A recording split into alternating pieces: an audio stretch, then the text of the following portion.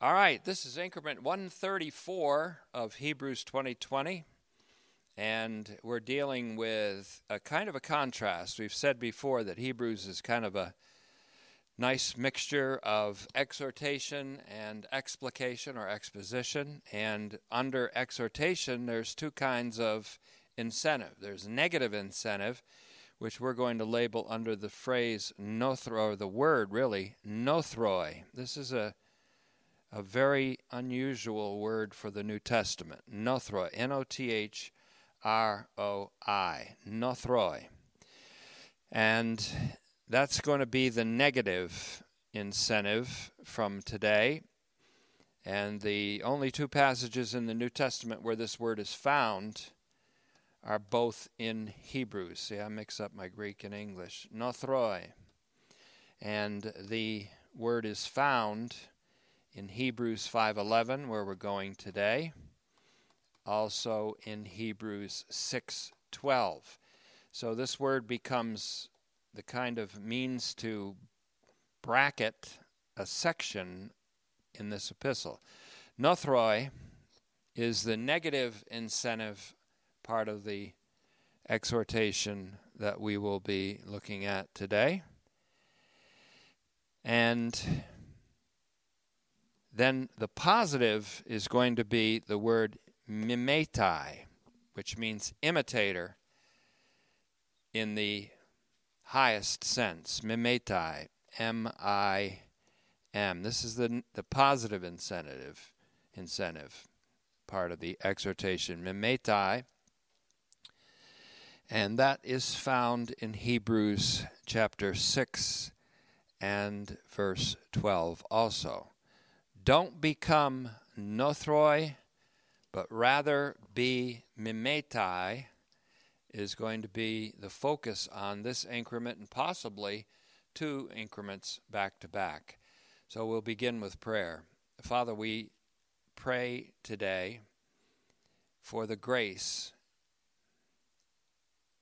that we require in order to hold fast the hope that's set before us until the end, until we reach a realization of that promise of full assurance in this life, and until we reach a place where we can be assured of approval by you on the day of evaluation. We ask these things in Christ's name. Amen. Ben F. Meyer, that's M-E-Y-E-R, defines conversion in terms of a change of horizons. Conversions are changes of horizons.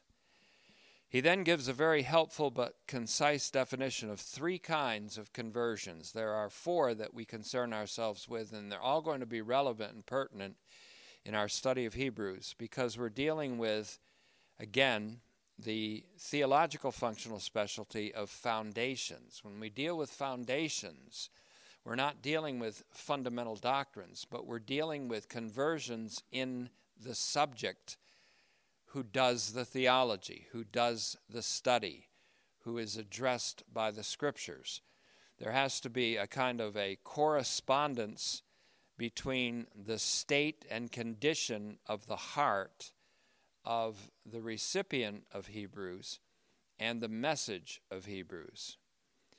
And so what are required are conversions. There are four kinds. They have already been labeled as religious, moral, intellectual, and then finally psychic.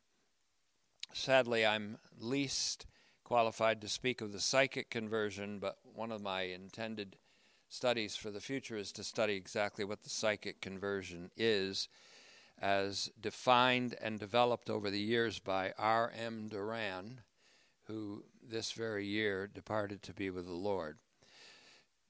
But the best and most concise and precise definition of three of these four conversions I've ever seen comes from a book called Reality and Illusion by Ben F. Meyer. Reality and Illusion in New Testament Scholarship. And this is what he says. Here are the three of the four conversions: concise definitions and precise. Religious conversion, he says, is the all-pervasive change effected by allotting the habitual primacy in one's life to the love of God. Now, I want to reiterate that because it's loaded. Religious conversion is the all-pervasive change effected by allotting the habitual primacy in one's life to the love of God. Now, we know that this happens when Romans 5:5 occurs, when the Holy Spirit pours the love of God out throughout our hearts, and that's when we are converted. That's when we allot or give or prioritize the primacy of the love of God over all things in our lives. The next one, he says, moral conversion is the habitual priority that one gives to values over satisfactions when the two conflict.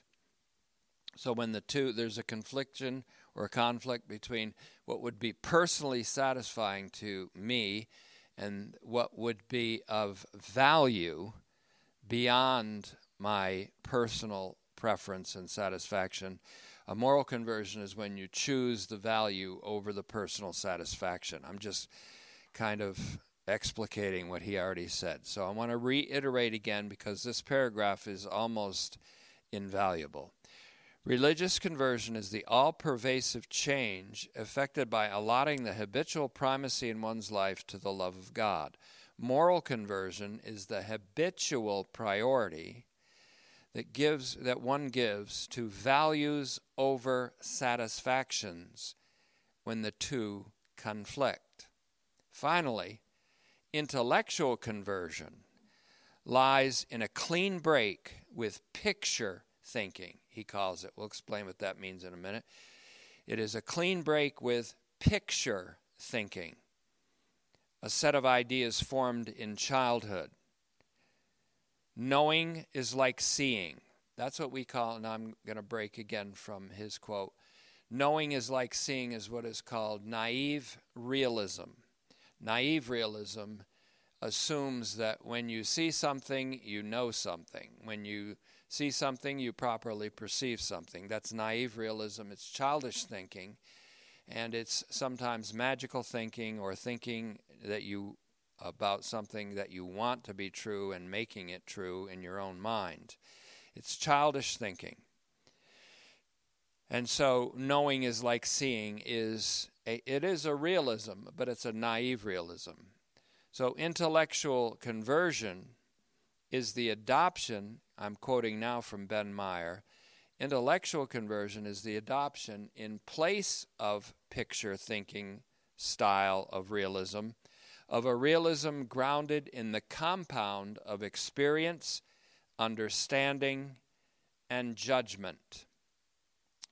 Now, an intellectual conversion, therefore, I would say, is a change of thinking from naive realism to critical realism.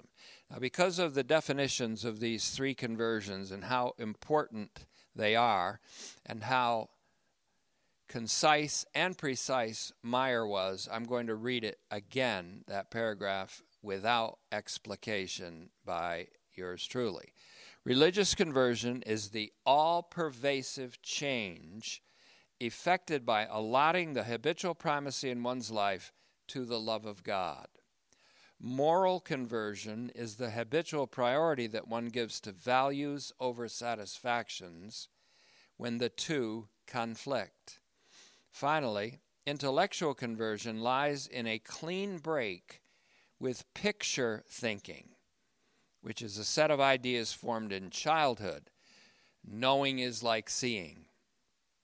Intellectual conversion is the adoption in place of picture thinking style of realism, of a realism grounded in the compound of experience, understanding, and judgment.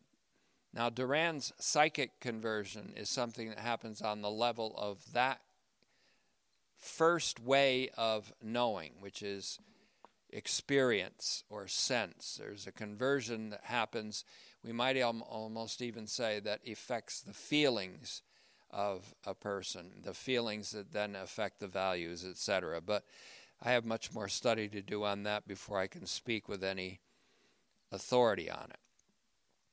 And so when I first read Meyer's definition of the intellectual conversion, my mind immediately flew to Paul's words in 1 Corinthians 13:11. And I want to look at that. This is all important lead-in to our study today in Hebrews. 1 Corinthians 13, translation from the Greek. When I was a child. Now here's a word used 5 times in this one verse. It's nepios. N-E-P-I-O-S. Nepios. When I was a child. Notice what he said, what Meyer said about childish thinking, and that we have to make a break with picture thinking that we developed in our childhood. And this word is also used in 1 Corinthians 3:1, where Paul talks about the nepios, or the infant or the child in need of milk rather than solid food, which is again going to become relevant in Hebrews 5. When I was a child, I spoke like a child. Use the word nepios again. I thought like a child. Nepios used for the 3rd time in that one verse. I reasoned like a child. Nepios again used 4th time in that one verse. When I became an adult, I put away childish ways.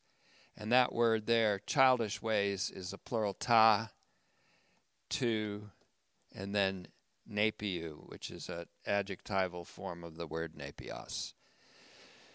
So I put away childish things. When I became an adult, I put away what? Childish things, which means I put away childish speaking.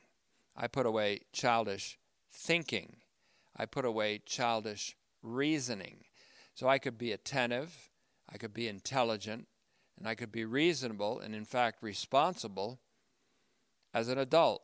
When I became a man, Paul said, when I became an adult, I put away childish ways. This perfectly encapsulates the meaning of the intellectual conversion, in which there is a clean break, to put it in Meyer's terms, with picture thinking. Now, once again, to these changes of horizons. Now, let me give you an example of what he means by change of horizons, what I might mean in a slightly adapted version of what a change of horizons is. We've said it before. If you're on a certain level of a mountain, say a lower level outlook on a mountain, you see a horizon. And you see perhaps in that horizon a certain view of things. And to that's your reality. That's your reality under naive realism. You see, and to see is to know what's out there. But say you're driving in a circular motion around a mountain and you reach a higher outlook on that mountain and you look out over the same scene, but your horizon is much further now.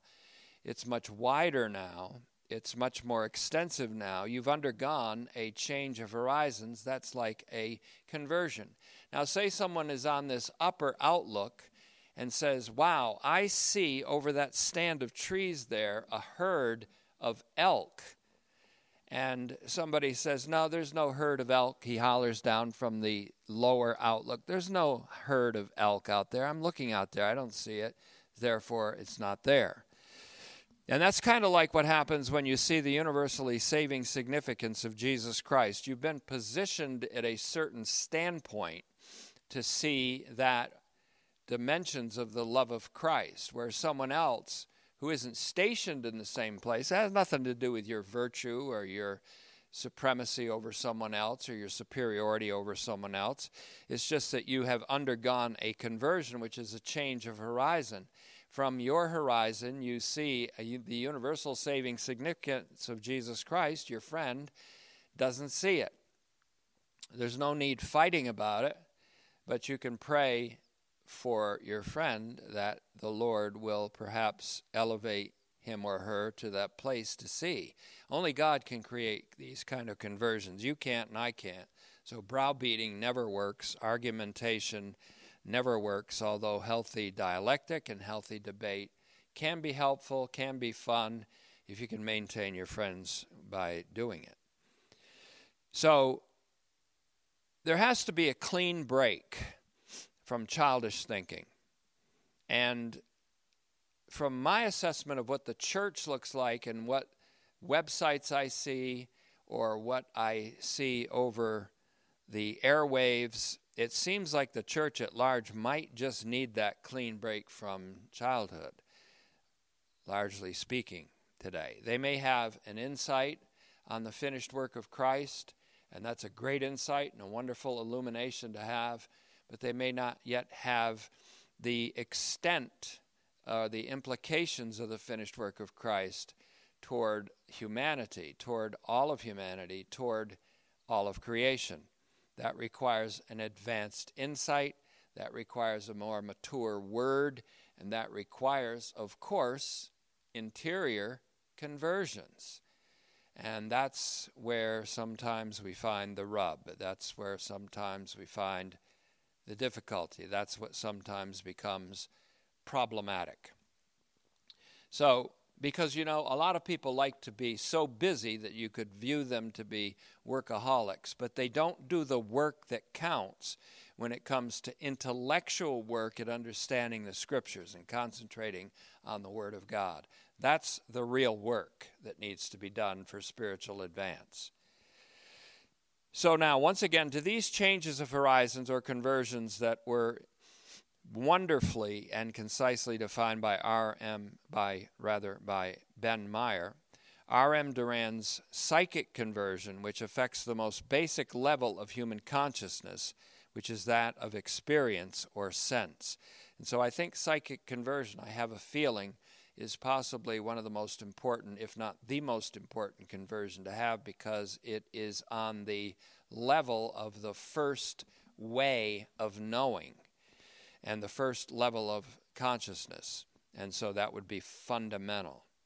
But I've yet to explore this fruitful topic like I want to, and I need to, and I hope to, with productive results in the future. In any case, the whole section before us has to do with conversions in the subjects or the readers and hearers of Hebrews, so that they will not be nothroi, which is negative incentive, but rather mimetai, those who inherit the promises and who receive divine approval through faith and perseverance. That's positive incentive. Hebrews is a combination, a creative combination, really an elegant combination of exhortation and explication or exposition. And under exhortation, it is an elegant blending of negative and positive incentive. Nothroi means sluggish, it means lazy, it means lethargic. It means not doing the required work. And in this case, it's intellectual work. It's spiritual work. Nothroi, therefore, means sluggish or lethargic. Mimetai, on the other hand, means imitators. And in this case, it is mimesis, or an imitation of those who inherit the promises.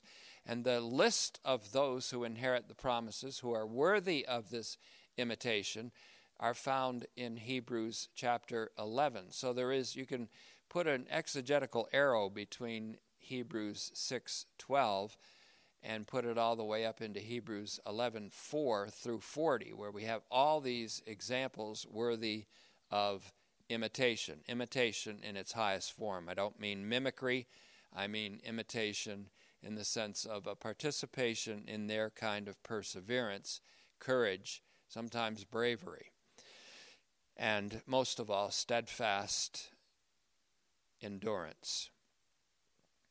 So, Hebrews, in our next section, has to do with conversions in the subjects. that is in you and in me who are studying Hebrews, so that we will not be nothroi, but rather we will be mimetai, those who inherit the promises and who receive divine approval through faith and perseverance. There's your positive incentive. Now, in the way of Jesus Christ, Jürgen Moltmann, while not dealing with Hebrews per se, nevertheless hit the bullseye with what faith is in the context of Hebrews. And I found this little section, read this book years ago, and it was very well worth a read. Moltmann writes, the patience of hope. Now, this is a phrase found in 1 Thessalonians 1:3. It's mismarked in the book that I read here. They actually have kind of a mismarking of it. They say 1 Thessalonians 3, but I know they mean 1 Thessalonians 1:3. The patience of hope, he says, is part of the fundamental structure of new life in the community of Christ. Faith is not a matter of continually new decision, he says. It means faithfulness to the decision that God made, which God made for men and women in Christ. Those who believe in Christ will become sharers in the tribulation and the kingdom and the patient endurance of Christ. And he puts Revelation 1:9 as a reference there. So I'll read that again quickly because it's important as to how faith is used, how it's defined in the context of Hebrews. The patience of hope, 1 Thessalonians 1:3, is part of the fundamental structure of new life in the community of Christ. Faith is not a matter of continually new decision. It means faithfulness to the decision which God made for men and women in Christ. Those who believe in Christ will become sharers in the tribulation and the kingdom and the patient endurance of Christ.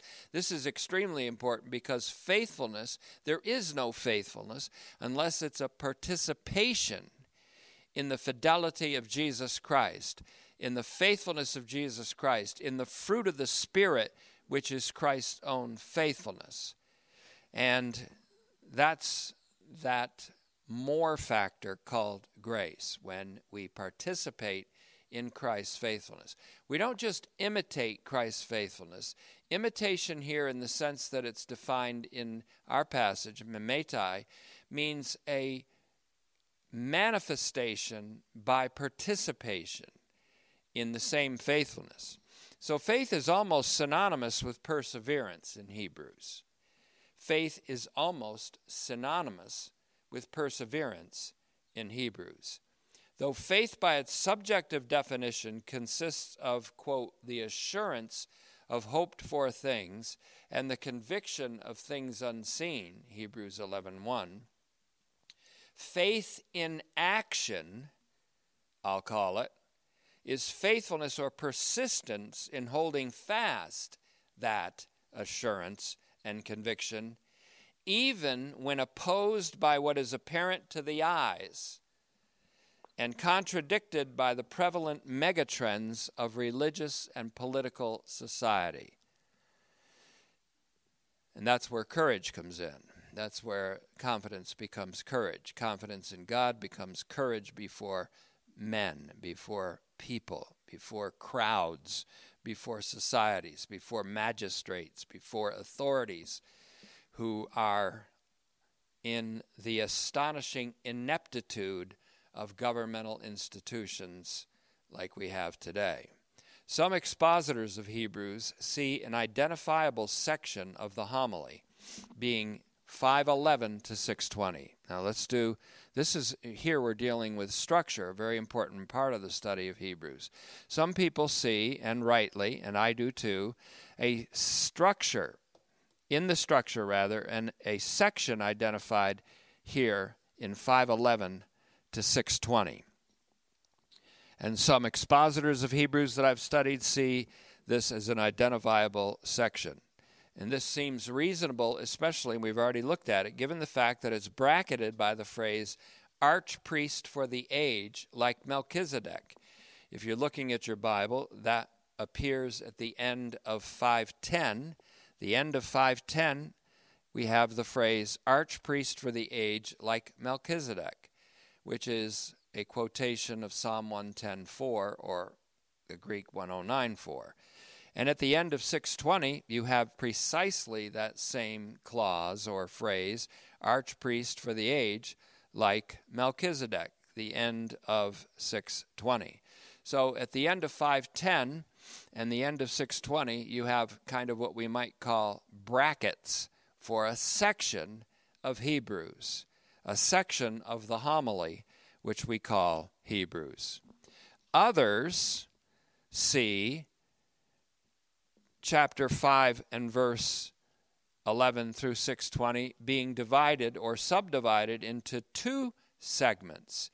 First, Hebrews 5:11 to 6:12, and then 6:13 to 6:20. So let's look at that and subdivide it a little bit. 5:11 to 6:12, and then 6:13 to 20. Is this a valid subdivision of this section? I think so.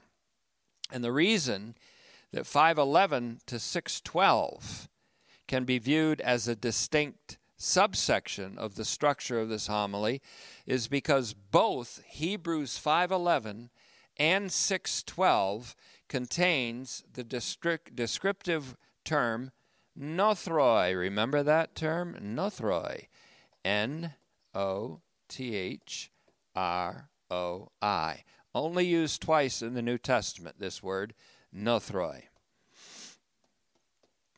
And that's it. N-O-T-H-R-O-I. Nothroi. The only two times it's used in the New Testament are right here, and they bracket this subsection in Hebrews 5:11 and 6:12. So I see no problem with the division or the subdivision of Hebrews 5:11 to 6:12, followed by 6:13 to 6:20. Consequently, it's reasonable to consider this larger section, 5:11 to 6:20, as subdivided into 5:11 to 6:12 and 6:13 to 6:20,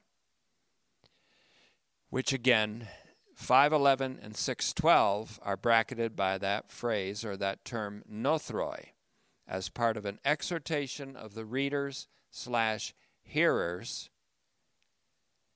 not to become nothroi. In both cases, it's a plural adjective which serves to categorize a particular attitude and behavioral mode.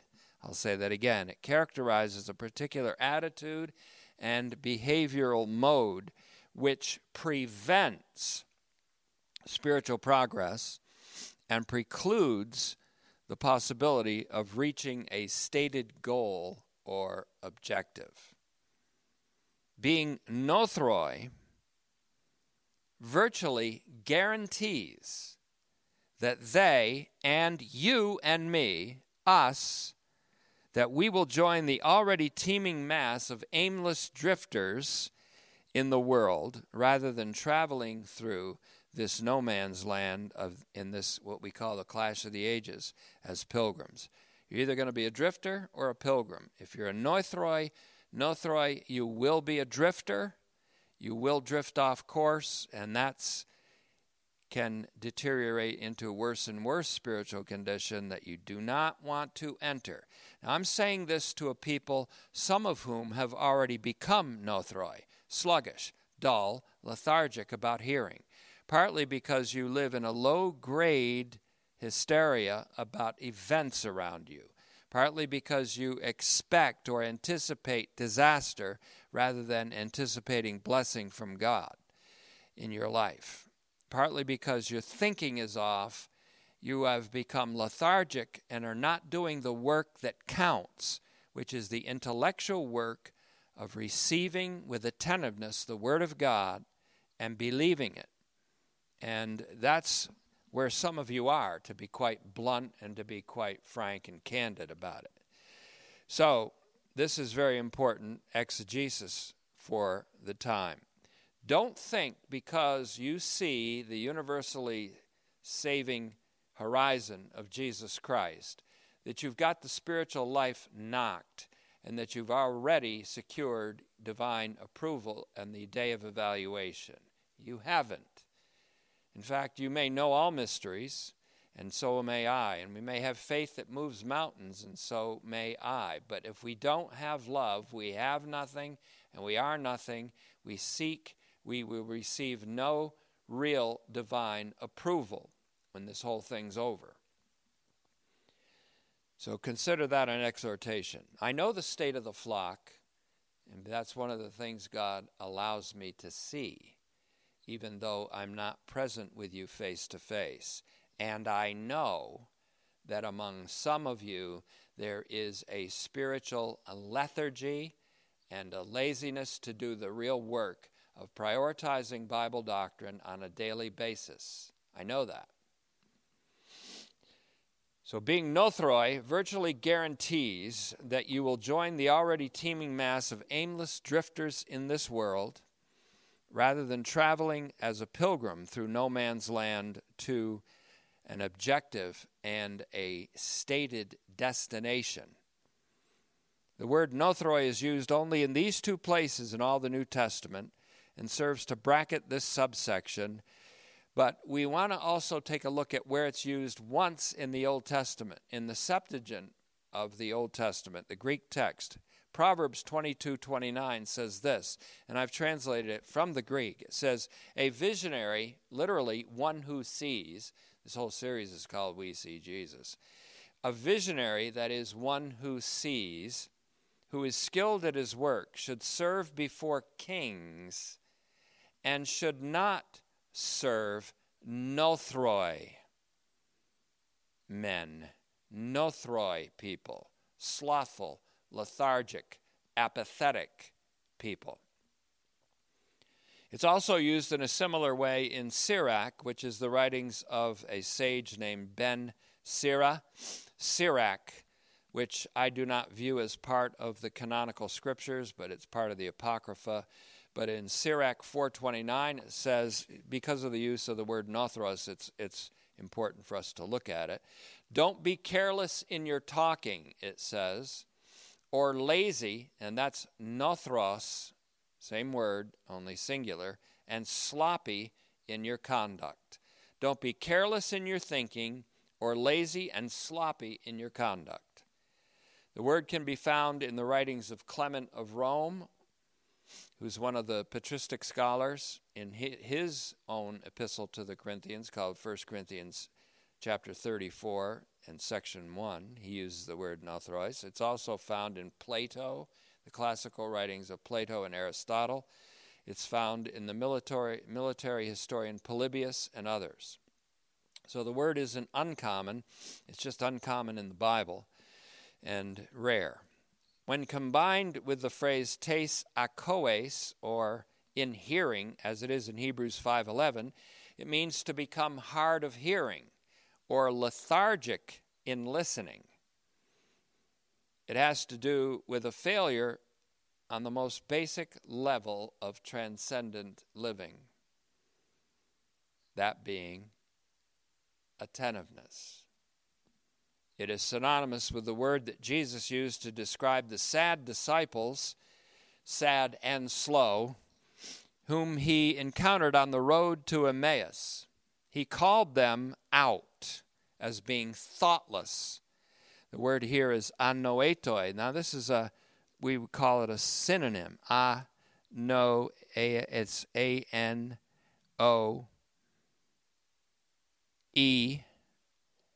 T-O-I. Anetoi or anoetoi. Anoetoi. And that's, let me just do that again because I want to get the exact Greek to it. Again, this is to the slow and sad disciples. He called them A-N-O-E-T-O-I. Anoetoi, which is a synonym to nothroi, but it means thoughtless.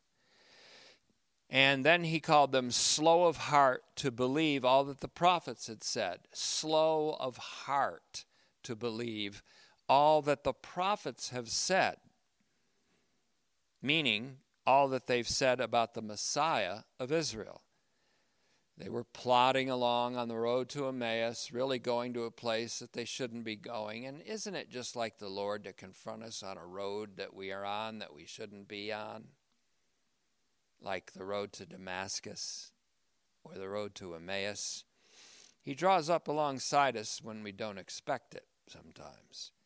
So he called them out. You're thoughtless and slow of heart to believe all that the prophets have said. You'll see that in print in the Greek. About the Messiah of Israel. And that specifically that it was necessary that he suffer and then enter into his glory. So why are you plodding around and sad and whining about your Messiah being crucified? That's exactly what should have happened. Luke 24:25-27, which again is precisely the content of Hebrews 2:10. It was God's intention, and it was necessary in God's eyes that the founder of salvation be perfected through suffering. Hebrews 2:10. So nothroi are those who are slow to believe and to understand spiritual things. They are prone to oversights of insights or flights from insights. They don't want to know. They don't want to learn. They don't want to do the work to learn. They want you to summarize it in brief little packages and give it to them in spoonfuls or droppers. And that's sometimes due to the fact that they've invested or reinvested in certain biases that serve to block the passage of insights into the mind. Sometimes people get invested in biases, and the biases become blockades to the entrance of insights into the mind. Now, when we talk about, like to use Hosea's term about a backslidden heifer, when we backslide, sometimes we reinvest ourselves in biases that once we had been converted away from. And that's tragic to the spiritual life. You say, well, the spiritual life doesn't mean that much to you. That's a tragedy. The very fact that you're indifferent about the spiritual life, but very much all in for the family life, and say with all the bobbleheads on TV, family is everything. You may invest yourself in a lot of things, but if you think the spiritual life is not that important or something to be dabbled in like a dilettante, you're already in a spiritual catastrophe. And it's going to be manifested in the day when our works will be tested by fire. So I'm just trying to do you a favor here. So then, we might have to just spread this out into two messages, I think. Nothroi. Don't be a nothroi. It is sometimes due to being reinvested in certain biases, serve to block the passage of insights into the mind, where they enter the texture of the mind and where they create new motivations and really new livingness and new being, new way of being. Because of distractions or low-grade hysteria or anticipation of misfortune or dread. And some people live there all the time. They live in a low-grade anticipation of disaster or catastrophe, or waiting for the next shoe to drop, or the next person to die, or the next sickness, the next pandemic, the next shooting, the next war, the next this, the next that.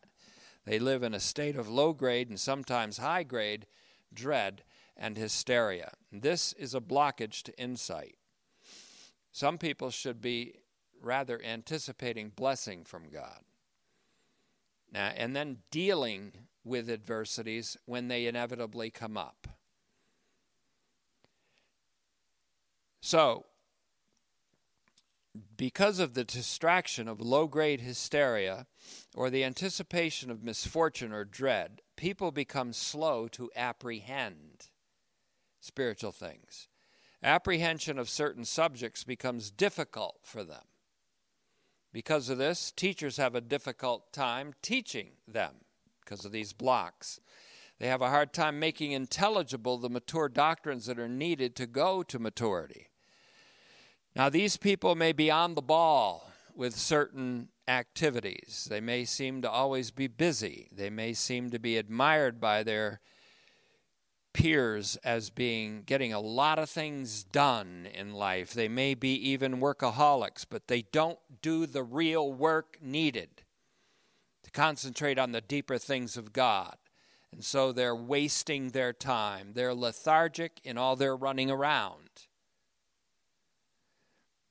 So if you're proud of being somebody who gets a lot of things done and multitasks, but your tasks don't include prioritizing the Word of God, you're a loser.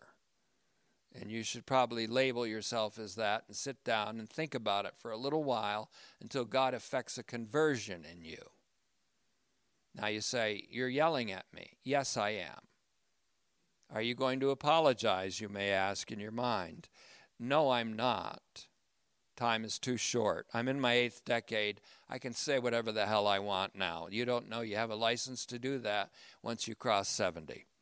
Now, in closing, therefore, today's message, the adjective nothros or nothroi is also a synonym for another word called argos. Just trying to give you a sense of what's here now. Argos, A-R-G-O-S, argos. And that means also lazy, idle, neglectful.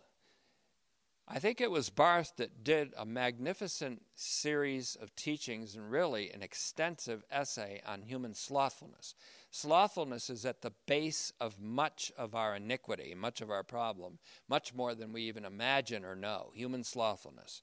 But argos is found in 1 Timothy 5:13 and has to do with careless speech or with talking without carefully thinking in Matthew 12:36. I'm sure no one listening to the sound of my voice today ever speaks without carefully thinking about what they're going to say or thinking about the fact that what they're going to say next they're accountable for in the day of judgment. Argos, therefore, is used by Jesus in Matthew 12:36 when he said, not me, I'm telling you that people will be accountable in the day of judgment for every idle word they will have said. Pan rhema argos. Pan rhema argon. Every idle word. So in any and all cases, nothroi is a term worthy of censure even in the day of judgment. Again, argos is used in 2 Peter 1:8, and it's related to unfruitfulness or fruitlessness, to be idle and fruitless in the knowledge of Jesus Christ. So that all invites future censure at the judgment seat. Now, I'm not saying that. It says it here right in front of us. You know what that's incentive to do, in my view? That's incentive to let our words be few. God is in heaven, you're on earth, so let your words be few, said the preacher, Koheleth, in Ecclesiastes 5:2. And also, it's incentive to give thought before we give answers to questions people ask in Proverbs 15:28. The righteous, says the scripture, the righteous heart studies to give an answer. Gives some thought before it answers. And so the PT here has broken off the discussion of Jesus as archpriest for the age, like Melchizedek. After a tantalizing introduction, really, that goes from 1:1 all the way up to 5:10. Although that's also subdivided. But he doesn't do this without forethought on his part. For though Hebrews is a homily and has all the features of a spoken sermon, it was nevertheless meticulously designed with this section in mind as a crucial cog in the machinery. And we're going to continue on this in our next increment, which would be, I guess, increment, I'm not guessing, I'm proclaiming it will be increment 135.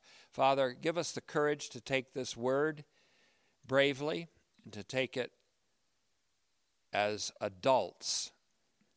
And Father, may it be motivation so that we are pre-moved by the Holy Spirit to take action and to do the work that really counts, which is the work of attentiveness to your word, especially as the word presents to us advanced insights for our spiritual advance. And I ask this in the name of our great archpriest for the age, Jesus our Lord. Amen.